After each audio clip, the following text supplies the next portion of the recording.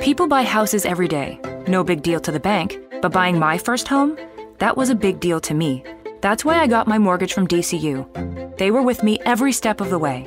I was able to get a great rate, and they'll service my loan for as long as I have it. Plus, they let me manage my mortgage online, anytime. My mortgage from DCU was the first step, and now I'm home. What will DCU mean to you?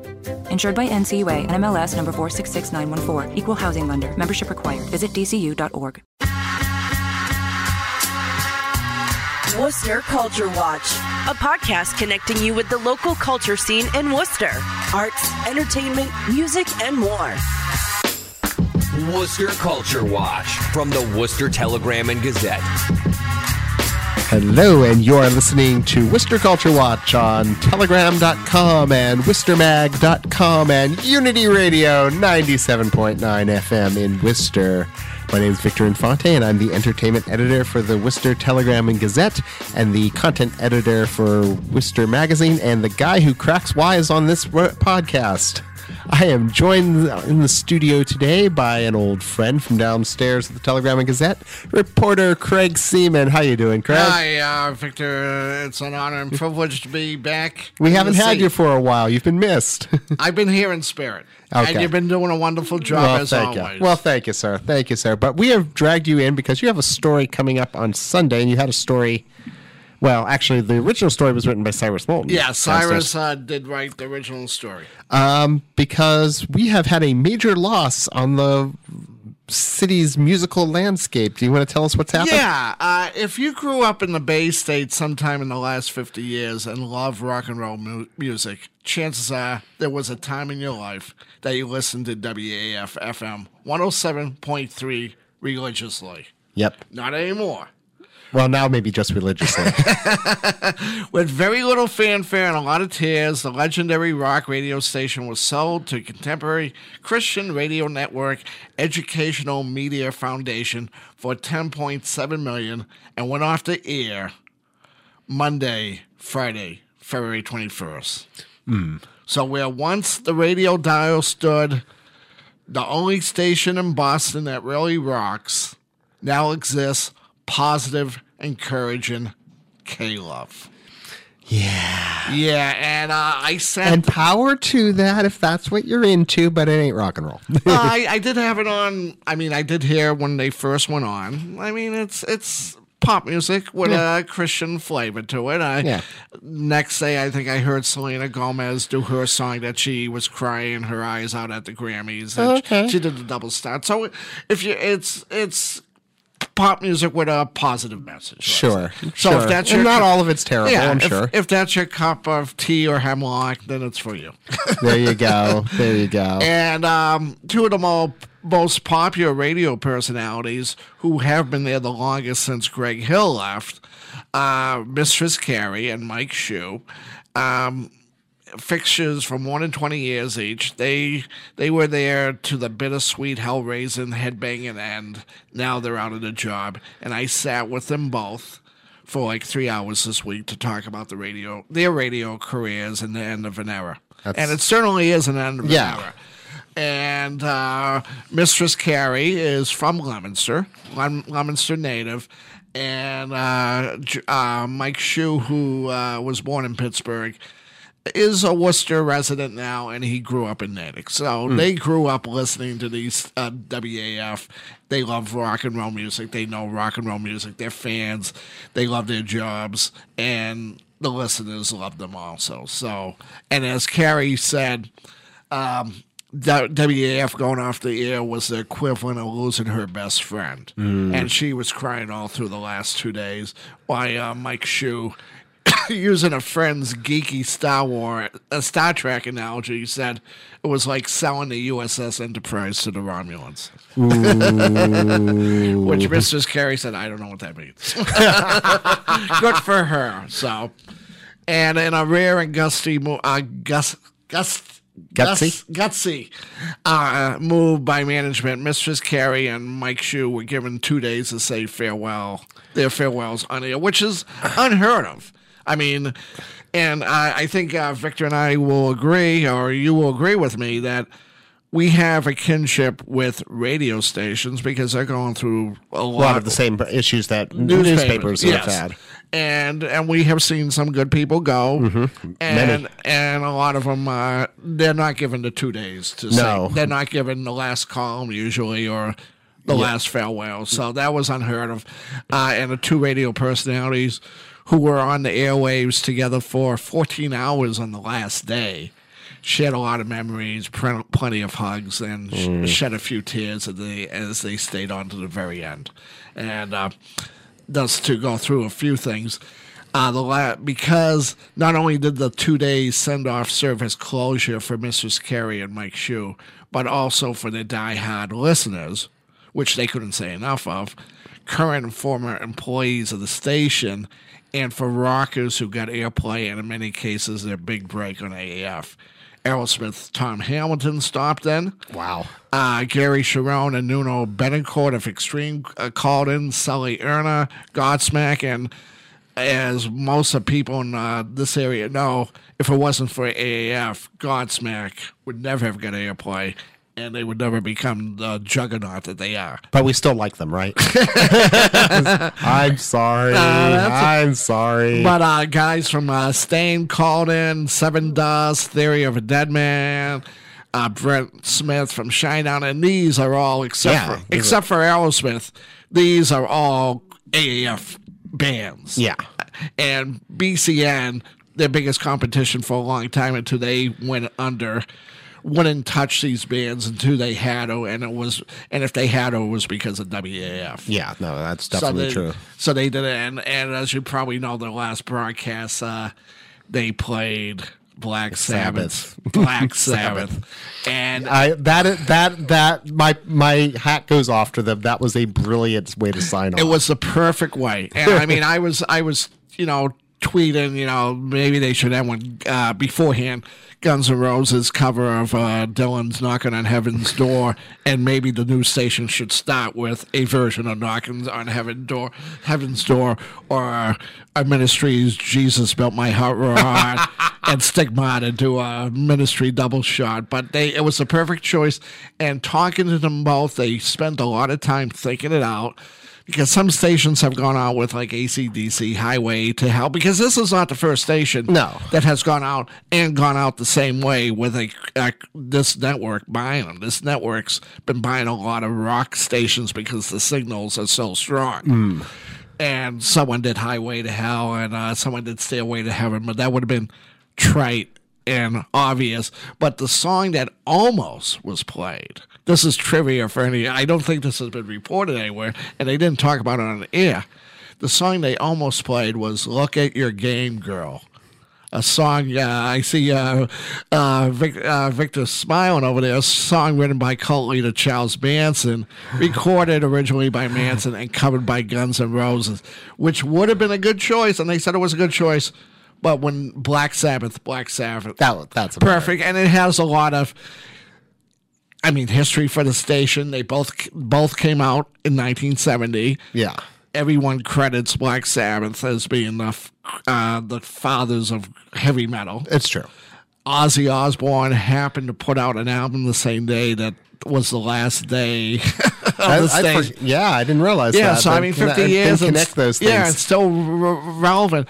And the kicker of the whole thing is, besides the fact that they were celebrating their 50th anniversary this year, Monday, coming up, the day after the story is being published, Monday, March 2nd, was supposed to be the day that WAAF relaunched a new radio format with all new shows, all new shifts, heavier new music, no 60s and 70s classic rock, and even music in the morning. And this whole thing was going to harken back to the late 90s when the station was breaking new bands and leading the hard rock brigade. But it's one of those things that they had promo shots, they had new... so this sale happened fast. They were told Tuesday. They were told 3 days beforehand. Their program director was probably told a few hours before that. They were told in between shifts. Yeah, pretty much when it broke is when they heard it. And it didn't come from the Boston office. This was, higher up corporate.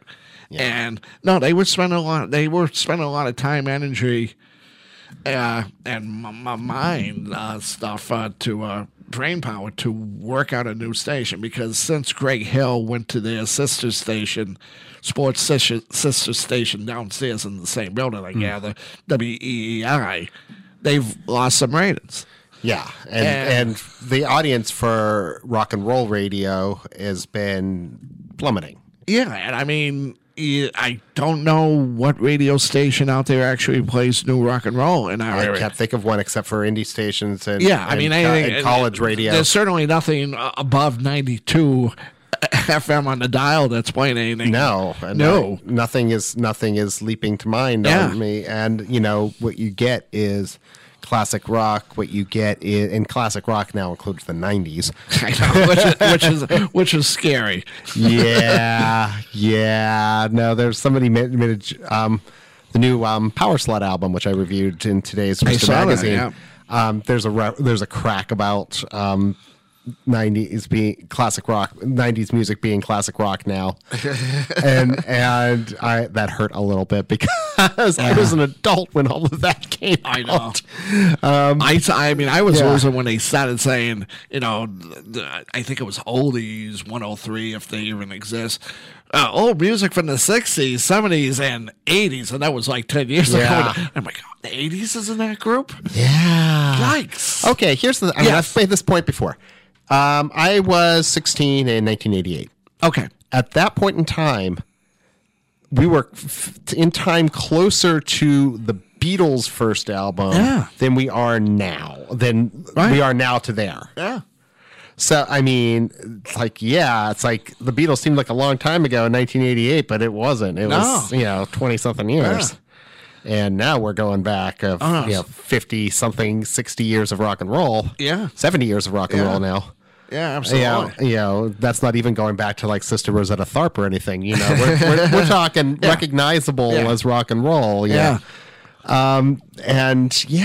It's insane. But a lot of stations, I don't know. WAAF was always kind of an anomaly because they at least did their own programming, right? For the most part, as I understand it. Yes, I'm not 100% sure. That is correct. And the whole new format, they were going to have live disc jockeys, 4-hour shifts, the whole 24 hours, which is unheard of. Yeah, and that would have been amazing. Yeah, I mean, and as they were explaining to me, some of those radio stations that they try to put on the fact that they're live, they're all programmed, it's all canned. And one thing great about this station, whether you liked it or not, because of the format, even before this, they had live people there, they could react. Yeah. And like Mike Shute explained to me, one of his hardest times on the air was when he came into the shift and Mistress Carey told him Neil Peart from Rush died. And he's a massive Rush fan.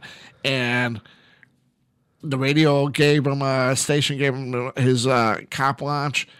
He told someone to get all the Rush records he can. And for the next 3 hours, he was commiserating why he's celebrating Rush. And Mistress Carey, similar thing when Chris Cornell news got hit.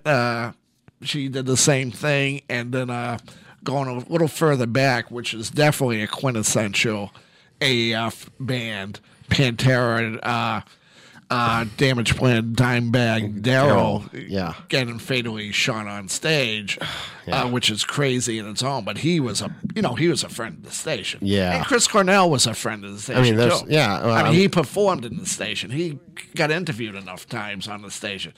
Peart, who usually kept to himself. Yeah, but they definitely played Rush. Oh yeah, no, but it's like so much, and this has really been such a problem. And a lot of commercial radio's demise has been a self-inflicted wound.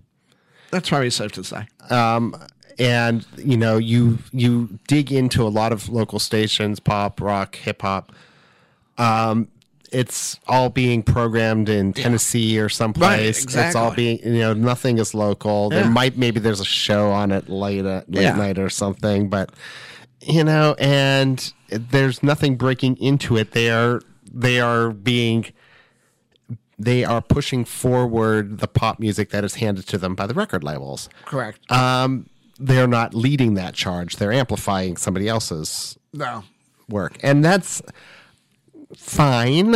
It is what it is. But, it's part of the reason I have not really listened to commercial radio in more than 20 years. It's tough. I mean, I'll confess, I listen to satellite radio. Yeah. I still play CDs in my car, and I still have a cassette player in my car. So I think at the moment I got the first Pretenders album on cassette. Oh, no, actually I got the Rolling Stone, More Hot Rocks on cassette, and an Elvis Costello disc on CD, and then I got the satellite radio. So, but yeah, it's and yeah, format definitely. I mean, AF. Their new game plan sounded very exciting. Really, it did. I would have actually really loved to have seen that. I mean, I was like, oh my God, the big loss. I mean, there's so many losses here. You got two experienced disc jockeys out of the job, and they'll hopefully land on their feet. But who knows? I'm just simply because of the way the game plan is now. And the station going, and like I said, everybody's has good memories from this area of that station, or I have memories. And the fact that they were going to do something, from lack of a better term, sounded revolutionary. Yeah. At least on the thing. Because, I mean, we all like classic rock music, but there's only so many times we can hear a song from Zeppelin 4 or Dark Side of the Moon. It's like, can we dig into maybe a House of the Holy, or, play something off Presence? Well, and this is the problem, because it increasingly, and this is a problem that plagues rock music particularly, which is it is increasingly driven by nostalgia. Yeah. And that is almost entirely antithetical to the nature of rock and roll. Yeah. Rock and roll is about, youthful rebellion. Right. It's about teenage sex. Right. It's about lust and love and this sort of bloody knuckled freedom, and which is a romantic ideal, but it's the romantic ideal that comes with rock and roll. Right. That's what it's built on. It's not the idea that rock is driven by, let's face it, white guys in their 50s. You wonder why kids don't connect to the music anymore. It's the truth. I mean, the metal scene's got its own thing going on. The hardcore scene's got its own thing going on, and that's cool. But it is, by and large, it is really a bad market for rock and roll, and it's having a harder and harder time. I mean, of all the stations out in our area, AF was doing something different. I mean, they weren't playing. Okay, we're going to hear a Tool song now, which is great, and then we're going to hear a song from a band that's probably playing at the Palladium next week. And that's the sort of thing that works. Yeah. That's the sort of thing that needs. It's almost like the same. It is the same problem as news, really, where it's if it's going to work, it's got to connect at the local level, right? And it's got to. And radio particularly needs to form an emotional connection with its listeners. Yeah. And a lot of commercial radio has become off-putting. Right. It's aimed at the nostalgia of middle-aged adults, and there's only so much that can pull, because that's not the big market for music. Well, I mean, AF, as we were saying, they were certainly catering to a younger demographic, the same demographic that most of the sports stations are probably getting, which is why they were hurt so bad. And I guess people want to hear talk now. There's room for everything. I mean, we're sitting here doing this right now on 97.9 FM Unity Radio, and I think that about is a good point to wrap us all up here. But thank you for coming into the station. Yeah, and this, to anybody listening, Mistress Carrie and Mike Shue, you did a great job. The station was a great station, and thank you for all your years of doing this. So we're going to miss you guys. God bless you guys. And something good will happen from this. I'm quite sure something will. Now, we're going to take a short break. And while there might not be much rock and roll radio left on the airwaves here in Worcester, we're going to at least go out with a little rock and roll. This is Learn to Love the Lie by 4 Year Strong.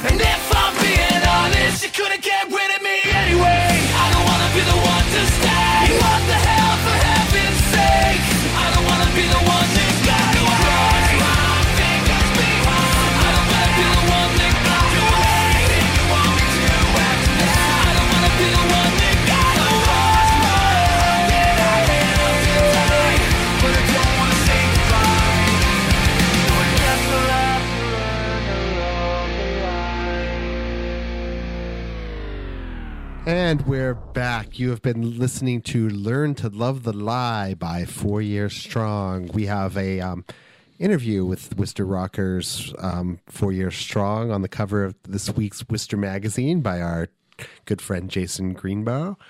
But moving ahead into the act territory, I am joined in the studio by a Telegram and Gazette entertainment reporter, Richard Duckett. How are you today, Richard? I'm fine, Victor. Thank you. And you've got a very interesting story in Sunday's paper coming up.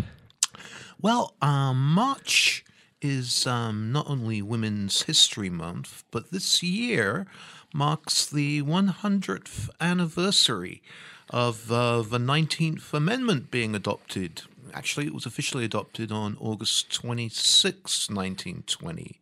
And so, for March 1st Act, I have a story about an upcoming event, which is already sold out, I'm afraid, but it's going to be at the Worcester Historical Museum, and it's being called a suffragette tea, along with a performance of a group called History at Play's newest ensemble production, which is titled How Long Must We Wait? And it depicts the struggles for women's right to vote and equality. Well, and Worcester, of course, has a very deep connection to the original suffragette movement. Yeah, Worcester was the home in 1850, talking about how long must we wait? There would be about 70 years. Worcester was the home of the first national convention, which was formed, quote, to consider the question of women's rights, duties, and relations. It was the first Women's National Convention. In other words, it was held at the former Brinley Hall in 1850, which since been demolished, but it's opposite where Mechanics Hall is. Worcester has a long history, and Massachusetts was at the forefront of the debate and activism in the 19th century.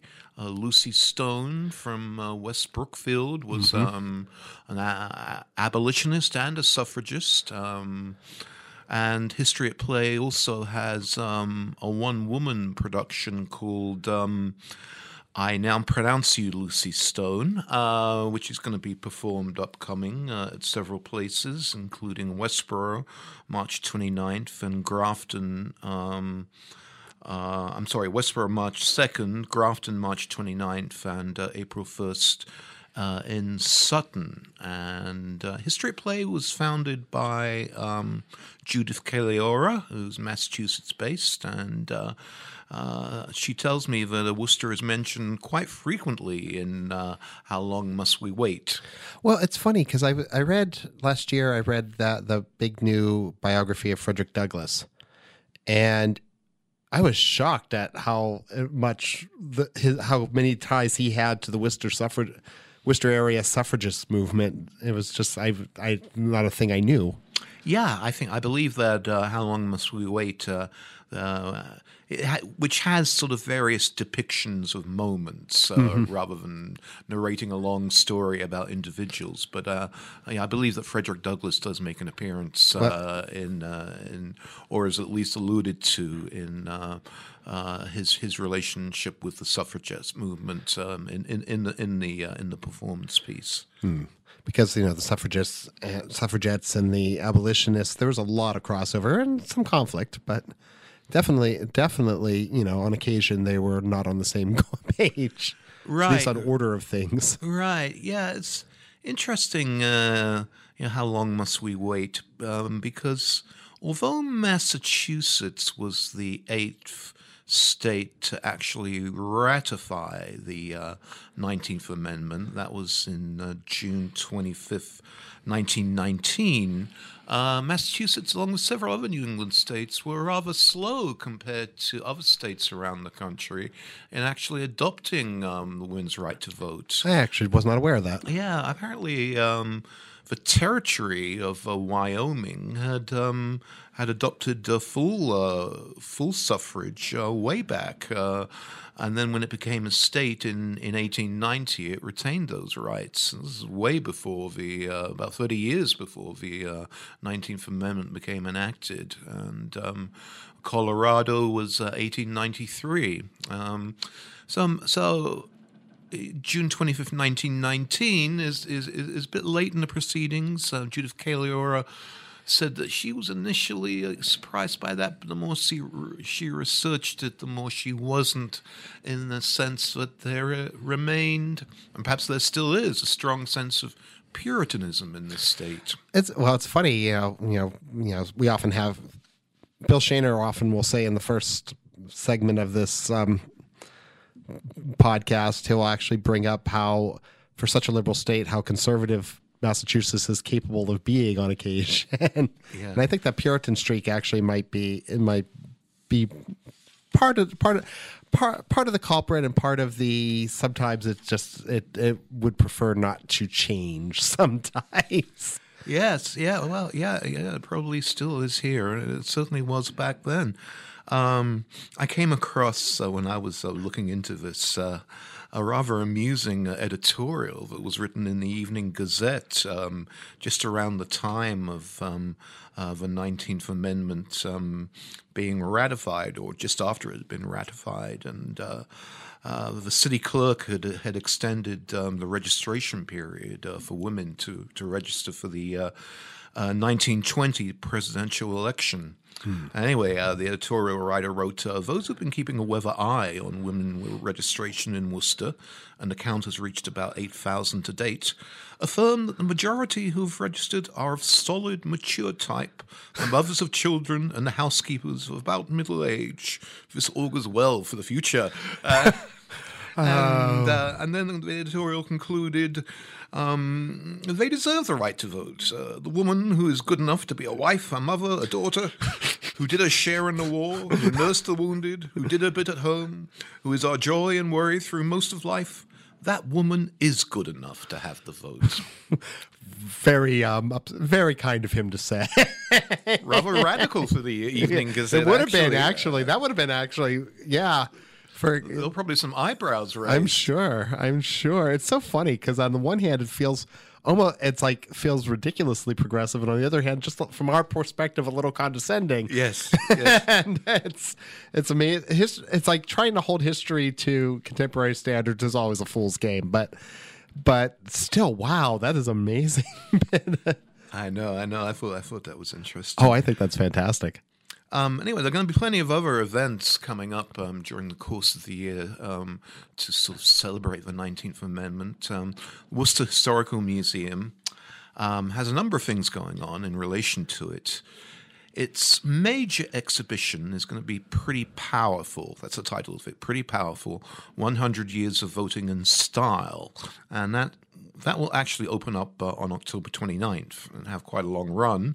And it's going to feature costumes, accessories, fashion illustration and photography from the museum's collections, as well as loans and acquisitions, and programs to focus on women's social and political activism, as well as style in Worcester and the nation. And then it's got a number of hosting a number of other events in relation to both March being Women's History Month. Fourth Wall Stage Company is putting on a play called Photograph 51, March 19th to the 28th, and there are various talks coming up as well. Wow, it sounds like we've got a lot to look forward there to. And just on a grander political note for a second, I would like to remind everybody out there that the Equal Rights Amendment has finally had enough states to ratify it. Now they just need to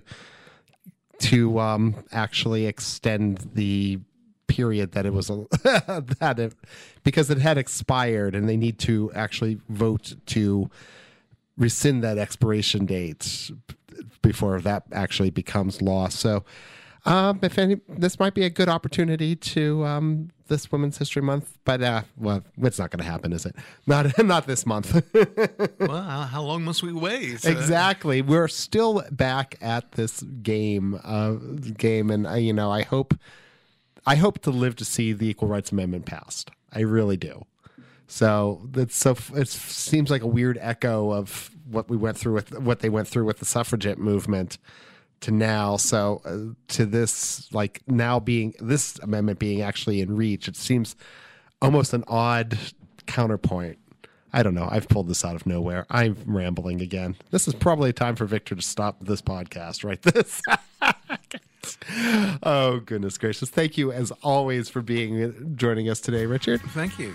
And we'll be back again next week. You have been listening to Worcester Culture Watch. As always, our music was composed by DJ Manipulator. We'll see you soon. Thanks.